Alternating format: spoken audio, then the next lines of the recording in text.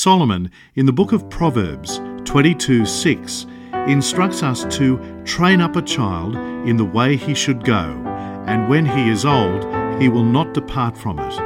Upper Room Media presents to you this seminar from the Parents Education course. Thank you so much for having me. It's a real blessing to be here, and I haven't visited the church before, so it's really, really beautiful church, and thank you for the blessing of having me.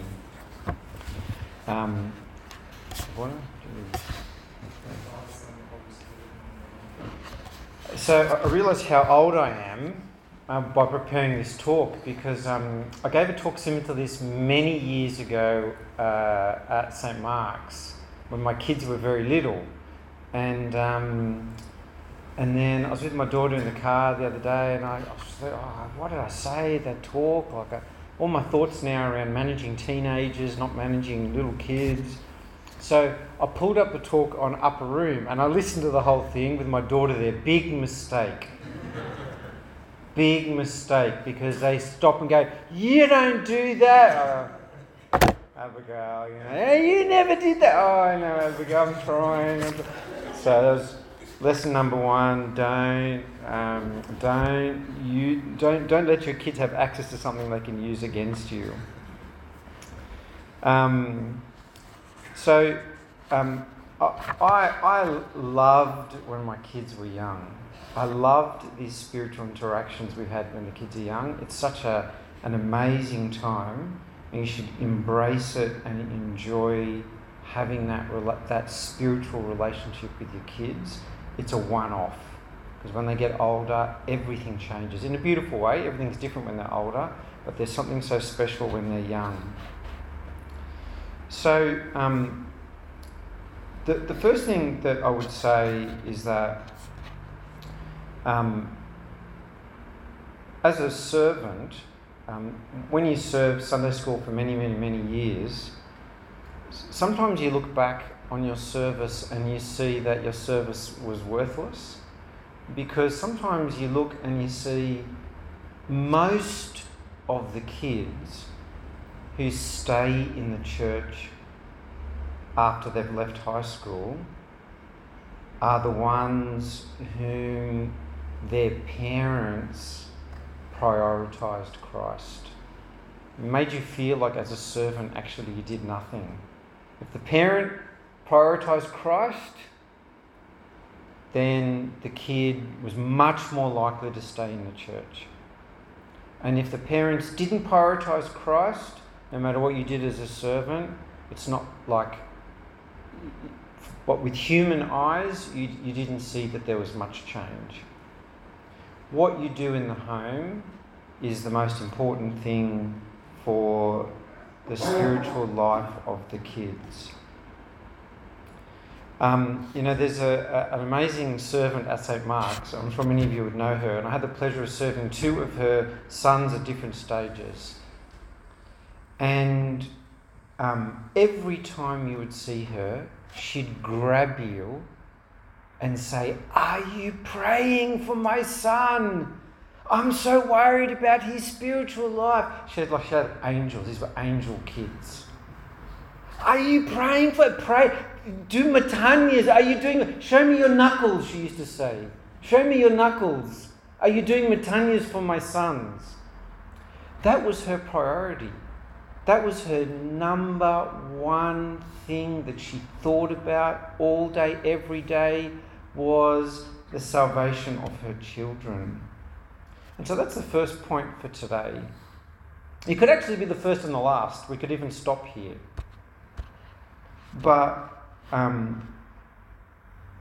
if Christ and your kids knowing Christ has to be the number one priority for you, more than anything else. If your kids knowing Christ is your number one priority, everything else will flow. You'll actually come to know everything else you need to do. We don't need to give a talk. It will become natural to you. If every day you're thinking, I just want my kids to know Christ, I just want my kids to be saved, I just want them to have a prayer life, I just want them to know the saints, I just want them to be repentant, I want them to have the fruits of the Spirit. If that's all you're thinking, then it will happen. You will come to look and see, and you will come to know what are the things that you need to do. And it's natural.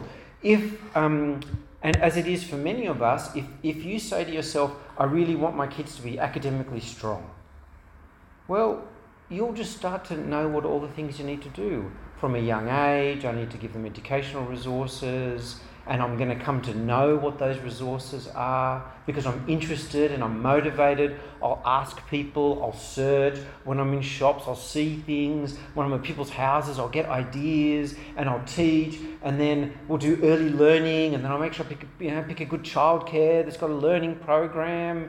And I'll watch these educational things, and then as soon as they can, I'll be teaching them how to read and letters. And, I know a family, they had the periodic table this high off the ground. It was like when the kid was 1.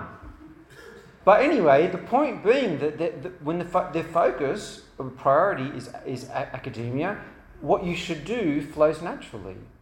When they're old enough, you're going to commit time and money and picking schools, and you labour over which schools. You're going to ask a million questions and do a lot of research and go to tutoring and invest time and money and effort and thought because it's a priority. So if Christ is a priority, then all the things you need to do actually will start to become very evident to you. And as I said, we could probably just end the talk there. That's probably all you need to do. Make him a priority in your thinking for what you want for your child.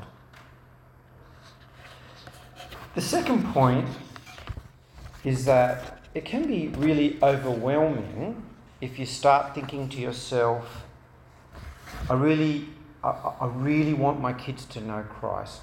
I really want them to make good decisions when they're older. I really want them to be repentant. And when they get older, I want them to always choose Christ and not choose the world. That can be really overwhelming. How will I get my kid, when they're older, to choose Christ and not choose the world? When they go to older and they're making decisions about friends, and when they're making decisions about clothing and making decisions about substance abuse and drugs, how will they make good decisions? And it can become overwhelming. How can I ensure that my kid, when they get to that point, will make the right decision? How can I ensure that they will choose Christ? We can't, actually, of course. And sometimes, no matter what you do, we only put ourselves at the mercy of the Lord that he will protect our kids. But don't be overwhelmed. Actually, rather than think to yourself, how can I get my kid to know Christ? All you need to do is think, what do I need to do to know Christ more myself? And that's empowering. You have control over your own spiritual life by God's grace. So while you can't make your child love prayer, you can invest more of yourself in prayer and come to love prayer. While you can't force your child to love the Bible and God's Word, you can spend more time reading God's Word, loving it, and that will rub off on the kids. That will come through on the kids. You can't ensure that your kids will love the liturgy, but you can invest yourself and spend more effort and more time, attend more liturgies, concentrate more, understand it more, and over time that can have an influence on your kids. Aboni Ub always used to say that if you looked at his kids and he saw that there was something wrong, and I served some of them, there was something wrong, he said he would look to himself and realise that he's doing something wrong in his life, and he would change it. So It can be quite distressing if you look to your kids and you see they're doing something wrong. You don't know what to do. You feel helpless. But actually, if you think to yourself, I just need to look at myself and work on myself, that's actually really empowering. You can do stuff yourself. And by God's grace, may His Spirit then wash over our kids and then direct them and guide them and lead them. So a classic example is the Bible. If you don't love the Bible, it's very hard to see how you're going to get your kids to love the Bible. It's almost impossible. How can your kids really come to love the Bible through you if you don't have a relationship with your Bible? But as I said, don't be overwhelmed by that. There's something there for you to do. You don't need to worry about your kids loving the Bible. Just spend more time reading and learning and loving and dwelling in and finding things about the Bible, and then that will come through with your kids. Before we get on to specifics, another kind of very general point is that despite everything you say about the Lord and about the spiritual relationship with Christ and about repentance and the Bible and prayer and the church, the kids, number one, will learn from your actions. And that's scary. Everything that you say and do, for every waking hour of your child, they are just absorbing it. The way you deal with your spouse, the way you deal with the kids, the way you speak to people on the phone, the way you talk about your colleagues at home, the way you deal with your neighbour, the way you deal with strangers in the street, the waiter or the waitress in the restaurant, the shop attendant, the way you deal with them, the grace with which you deal with them, the gentleness and the kindness or otherwise, the way you speak about people on the road in other cars. The kids are absorbing every single thing, the smallest things you can't imagine the kids would notice. They notice and they dwell on it and they learn from it. I'll tell you the scariest story. Once, we used to, when the kids were younger, they used to share a room, and the girls used to share a room, and before bed, we'd kneel down beside the bed, we'd pray, and then they'd jump into bed. And then one night I said, "Oh, girls, let's do something different tonight. Tonight, rather than pray out loud," I said to them, "I want you to think about something that God has done for you, something really good, and close your eyes quietly in your heart. Give Him thanks." So we closed our eyes, and the girls were mumbling. And then I said, "Okay, now I want you to think of something that that you love about the Lord, and then I want you to praise Him in your heart, just quietly." So we closed our eyes and pray. And then I said, "Now I want you to think about something that you've done wrong in your day, and just say sorry to God and ask Him to forgive you." So we closed our eyes and mumbling. Then we said our Father and we jumped into bed. Then I was walking out the door and I was just about to switch the light off, and Abigail, who was 4 years old, said, "Dad, I know something that you can say sorry for." And I said, Oh, really, Abigail? What's that?" And she said, "You can say sorry for that time you pushed Mummy." I was halfway out the door and I stopped and came back in, and I said, "What?" And she said, "Well, you can say sorry for that time when you were downstairs and you pushed Mummy." And I said to her, "Abigail, what are you talking about? I've never pushed Mummy." And she said, Yeah. Remember? You were in the kitchen, you were arguing, and you pushed her." And by this stage, I'm thinking, what on earth is this girl talking about? And what is she telling her teachers at kindy? Right? And I said, Abigail, I have never touched Mummy in anger. What are you talking about? And she said, remember, we were downstairs and it was after dinner and Mummy went to the sink to do the dishes and you pushed her and said, no, I'll do the dishes. I said, Abigail, that we weren't arguing, I'm helping Mummy. And she was happy. And she said, oh. And then she jumped into bed. And afterwards, I was thinking, that didn't occur that night. That didn't occur that week. It occurred about 2 months earlier. So this 4-year-old girl, for 2 months, has been thinking about how Dad argued with Mum and pushed her. And the first opportunity she had to bring it up, she brought it up. And that made me think, what on earth are the things that I actually do wrong? What impact are they having on her? How careful we need to be. This doesn't mean yell at people but make sure the kids aren't around, because they're going to see. Your nature will come out. It means if you want your kids to know Christ, like we said, make it a priority for yourself to know Christ, to be repentant, to be soft, to be patient, long-suffering, gentle, generous, genuine, honest, and kind. And that also goes for the way we speak about the church.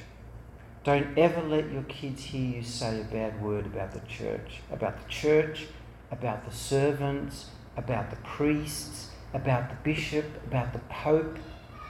Don't ever undermine their concept of the sanctity and the beauty of the church. Okay. So one last kind of very general comment, and then we'll just talk about a couple of specifics, and then we'll be done and just open up for comment. The role of parents. So this is scary, So lots of theologians, they say that everything that God made on earth, He made to give us insight into the spiritual world, right? Every single thing on earth has been made so that we can look at it and then we can understand God more deeply because we can see the physical, and so that explains to us the spiritual. So the classic example is the fruit-bearing tree. God gave us fruit-bearing trees so that He could say, you need to bear spiritual fruit. How could He say that if we never saw trees that had fruit? So He made trees that have fruit so that He could actually come and say to us, you need to bear fruit. It's not an afterthought. He didn't look around and go, what is there here for me to... So everything that He has made to give us insight into Him and into the spiritual world. So what then about the role of the Father?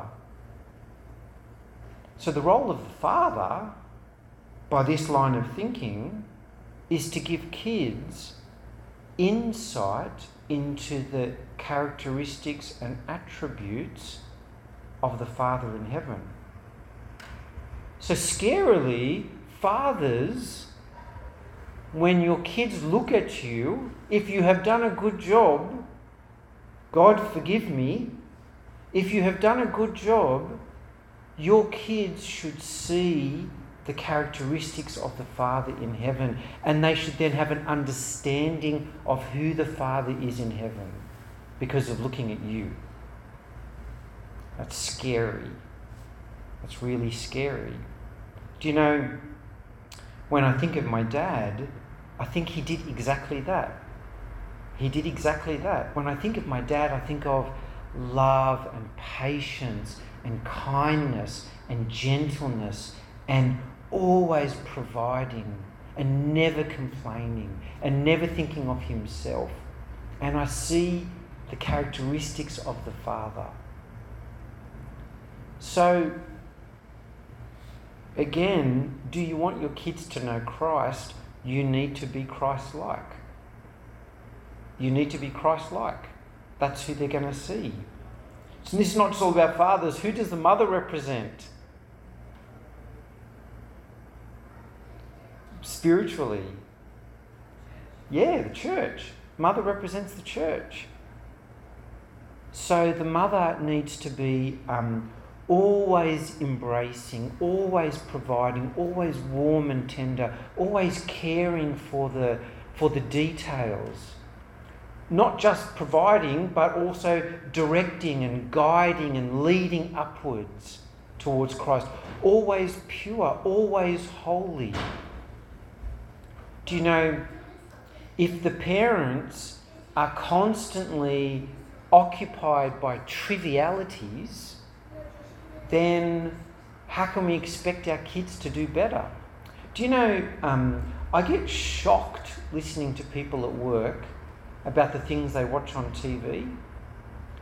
And then our TV is almost never on, but every now and again we might watch like a sporting, like we'll be watching Wimbledon, or we'll be watching something where ads come on.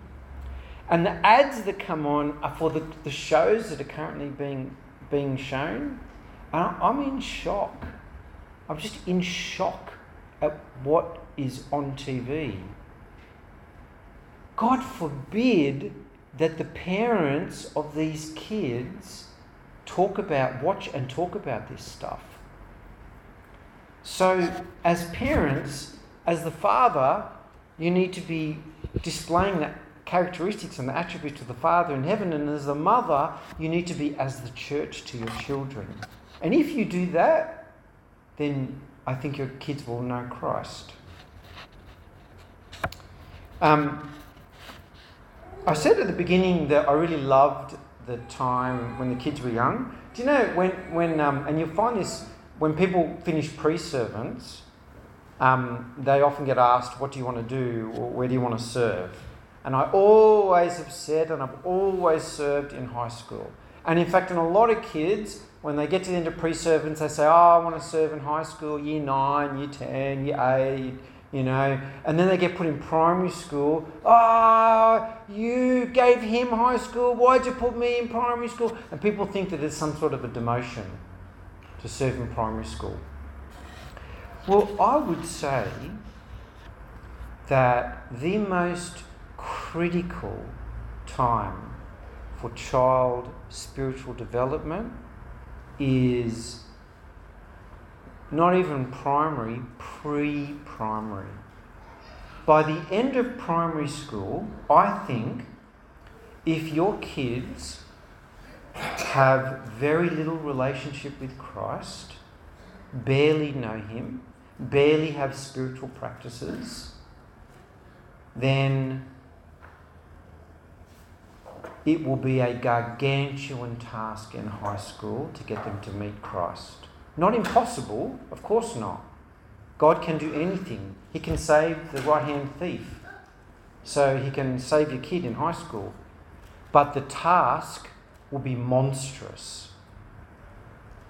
The time to introduce the kids to Christ is when they're young. Really introduce them. What is there else that we wait for? As you guys know, if a child is born with sight impairment, let's say some sort of visual impairment like cataracts or something similar to that, it's absolutely critical from the earliest possible time to allow light in for them to see if it's reversible, because if you don't, the occipital part of their brain, the part of the brain that that processes light doesn't develop. And then even if in the future you can give them sight, they can't actually process it, they can't see.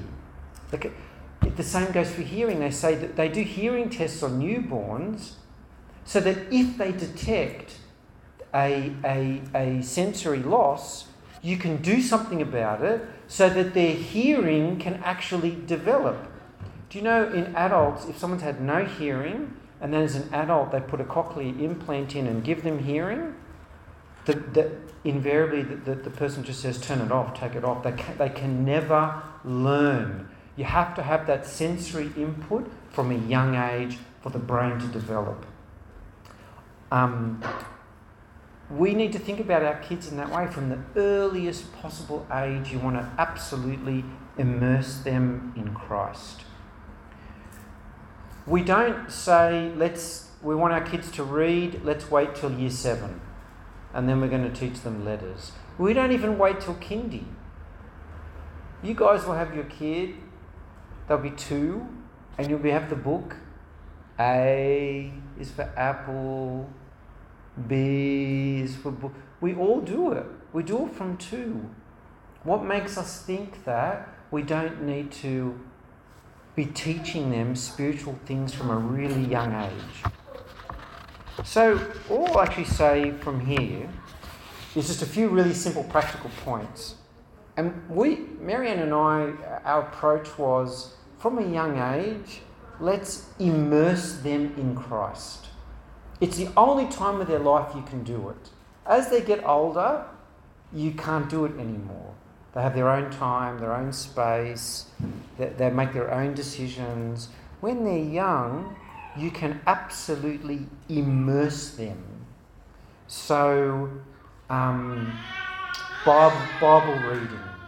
I told you before, for me, I still, Marianne reads the Bible at night with the older kids. I feel like I'm selfish that I keep the younger ones and I read with the younger ones every night. It's a special part of our night. It's an institution in our house. Bible reading at night before bed. It's such a special time. When they were younger, the punishment, if they were bad, we're not going to read the Bible tonight. No, Dad, no. You took too long. You didn't listen. I told you. No Bible. Right? Bible reading was a joy, and to this day, it's still a joy. How can you do it? You might say, well, the Bible has 30. The Bible we have has got 30 stories. By the time we get to the end, and then we read it twice. What are we going to do? It's boring. How many times can you read Noah's Ark? So I say to you, there are 1 million Bibles, and get all of them. Some of them you'll find are rubbish, you'll just not use them. That's okay. We all buy rubbish from time to time. But you'll find that different kids' Bibles have different stories, different illustrations. Some of them, like this one here, is actually really beautiful. At the end of every Bible story, it has a prayer so that you can incorporate the story that you read into a prayer. And some of them has some practical tips, things to think about in your day, and it's a prompt. We can do this ourselves, but it's a prompt. It gives you prompt things to talk about with the kids. We used to role play, oh, Dad, let's do the walls of Jericho. Okay, and we would role play, oh, you be Jesus and you be the woman at the well, and we would just bring the story to life. We would live the Bible. I got on to Amazon twice, actually. Once I got on Amazon, ordered 12 Bibles. They all came. Another time I got on, I think I ordered about 25 Bibles. Any Bible I could find. And yeah, as I said, some of them will be rubbish. And we all spend lots of money on rubbish. So if you buy a few Bibles, end up being not worth it, you haven't lost much. And then some of these are amazing. Some of the Bibles, go into extraordinary depth. When your kids are a little bit older, I'm sure you've all seen this Bible. When your kids are a little bit older, this has astonishing detail in it. Stories that you may well not know yourself, and they're in a kid's Bible. I'll tell you a funny story about the detail in some of these Bibles. I was, the kids and I, we'd kind of critique Bibles. It's a good Bible, it's not a good Bible. And once we were reading a Greek Orthodox one, and I thought it was really good because it had all these Greek Orthodox icons in it, and I thought it'd be really good, and it wasn't good, unfortunately. But at the end of every story, we'd often go, oh, they didn't mention this, or they didn't say that, or, oh, they said that, that's not true, or they've added that bit in, and we'd kind of like that. That's the way we use that Bible. And one day we read the story of King David, of David and Goliath, actually, so obviously that's in every Bible. We read that story, and at the end, David said, what will the king do for the man who beats Goliath? Oh, he'll give him his daughter, And then I heard my son said, he was 5, and he said, they didn't mention the taxes. I said, what? And he looked up and goes, oh, well, they didn't say about the taxes. I said, what are you talking about? He said, well, the man who beats Goliath, he and his family will never pay taxes. And he says, what are taxes? But it just gave me some insight into how much they can absorb from their reading. That was actually because of COVID. During COVID, when we would watch the liturgy on TV, during the sermon, which wasn't for kids, he used to get this Bible and sit on the ground and read for half an hour. That's what he did in COVID during the liturgy. And so that we would say, no other books, you're allowed to read the Bible. And so he read it thoroughly. But it just gives you a sense of how much the kids can absorb. I'm not going to really say anything else other than that, so with immersion, immerse them in Bible stories, immerse them in hymns and praise. When they're in the car, I would say never give devices if you can do it. No videos and no devices. Listen to hymns. So one of our favourite when the kids were growing up was Colin Buchanan. So Colin Buchanan, if you guys haven't heard a lot of his music, he is one of the most gifted Christian ministers that I have encountered. He has a ministry from the Lord to preach to children, and he discharges that ministry with every ounce of energy he has, and he is gifted. If you listen to a lot of his stuff, there is extraordinary depth in some of his songs. It blows me away. They sound childish, and then after a while you listen to them and you go, oh my goodness, this is such a complex spiritual message. Clearly he is preaching to the parents and to the kids. It is beautiful the way he brings Bible verses to life. My kids memorising Bible verses. I remember we were in church one day and the Catholic epistle's being read, and then the Abby looks up and goes, that's James 1:17. I go, oh, yeah. And you're right. Do you know, when my daughter was in kindergarten, she taught me the books of the Old Testament because of Colin Buchanan's song. My kindy kid, and I go, Abs, I can't remember the minor prophets. Dad, and she'd go through them with me. Yeah, that's right. So they, immerse them when you're in the car. You'll find the kids singing it around the house. How beautiful for the kids to hear their parents singing spiritual hymns. How beautiful for the parent to sing spiritual hymns. How beautiful. Like we said, if you love the Lord, all of that will just pour out onto your kids. I've told many of you about Adventures in Odyssey. I couldn't actually find CDs. Who uses CDs these days, right? But funnily enough, we stumbled on this series by this group called Adventures in Odyssey. It's actually really hard to download it online from Australia. It's very unusual. Although I haven't checked in the last year. But prior to that, you actually needed to buy a CD set, and you had to be off Australian soil. I'm sure you guys are smarter than me about, tricking a computer into what country you're in.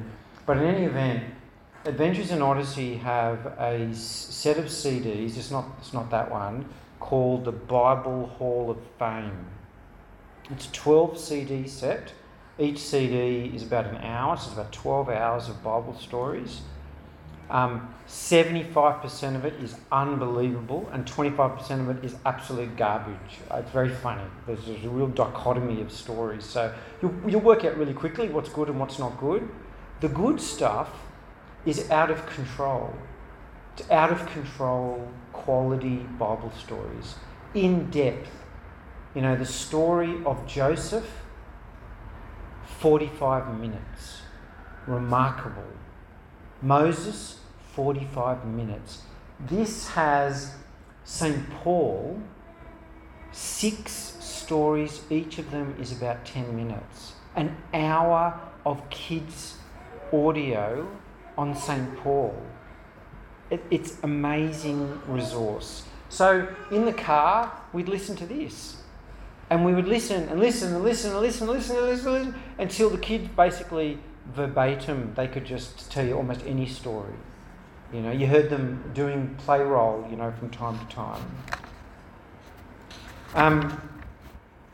All right, in the interest of time, I will say one last thing.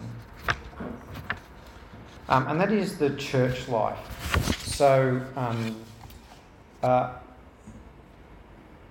think we have 6.5 days at home, really critical that we do all these things, and then we half day Sunday at church, really critical that the kids partake of the full life of the church liturgical cycle and the church life and the church community life. Half a day a week at church is not enough, and 6.5 days at home without church is not enough. And unfortunately for a lot of families, getting to church on Sunday they find, or getting to church on the weekend, they find really difficult. All I say to parents is, yes, it's difficult. It's hard work. Getting the kids up and getting them ready and getting them to church and then sitting them there. You know, one of my kids, God forgive them, every single time they heard the gospel, they used to poo.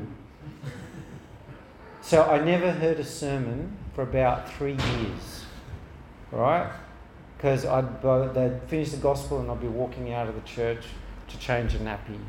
It's hard work. Do you know, I used to, you know, this is a confession, I used to hate Sunday mornings, right? It was the hardest morning of the week. I remember, I realised how bad it was when one day my alarm went off and I went, oh my goodness, it's Sunday morning. And I was just clutching my head, and then I thought, no, it's not. It's Monday.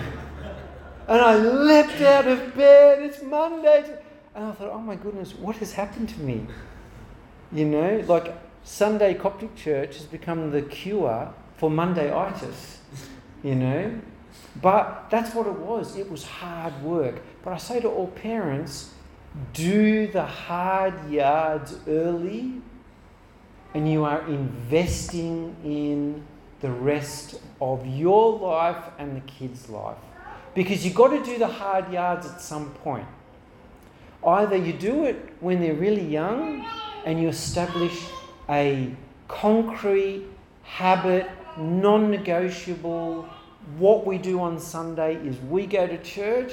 Either you do it then or you're going to do it later. When they're older, then they're not wanting to go, dragging their feet. How about next week? I hate this, it's that. So there's a certain amount of pain you have to go through. Either you go through it early and you're done and dusted, or you go through it late. And, you know, it's great. I say to parents, if you can, you should be thinking that by the time your kid's 2, they should be pretty close to having had Holy Communion 100 times. They should be pretty close. Hard work, you know, I know. Extraordinary hard work. But if you can do that, you will really have served your kids well. I think I will just stop there. in the interest of time. I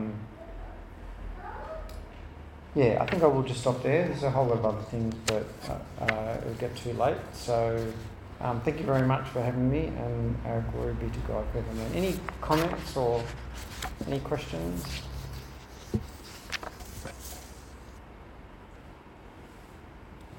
All right. It seems that everything at this stage of their life is so important what I give to them. So one of the best is spirituality and time with the Bible and church. I want them to excel in academics. I want them to be involved in sports and well physically. To learn music and do that stuff. It seems like we're trying to hit so many targets. How did you navigate that? And is there a way that you can do it all, or do you have to sort of prioritize certain things, or any thoughts on how to just juggle all of these goals that you're achieving? So, it's a great question to point out. I don't know if I have the answer, but I can say what we did. So I feel that we're trying to do too much, and we're putting too much importance on too many things. When we were kids, we did none of this stuff. You just got up in the morning and just played and ran around, and there's no early this and early that, and I think sometimes we are too invested, focusing on too many things that we're wanting our kids to excel at. And the world is telling us to do that. And our life becomes unhealthily focused on getting the kids to do all of these different things and excelling in them. And I don't think that's healthy, personally. I think it's not wrong to do lots of things and to the extent that you can and the kids want to, but that overwhelming focus that people have, I think it's not, with the kids are designed to enjoy their time, to play, to learn, but without it being as stressful, So for us, we picked a few key things. We prioritise swimming for safety, not so that they could be Olympic swimmers, because I've got this anxiety about drowning. So kids got to swim. So for us, that was an absolute must. If they had a real interest in something, we would provide them with opportunities. But for us, having some quiet home time was really important. So if there are lots of things we couldn't do them, because to just kick back at home, have some relaxed mornings at home where we're not all on edge trying to get places. For us, that was really important. So we actually didn't do that much at all for the kids when they're younger, and I think for us that was good, because as they get older, the number of activities becomes compulsory activities becomes so intense that I think I'd be totally burnt out if I started this 15 years ago. But that was our approach anyway. Yeah. Thank you very much.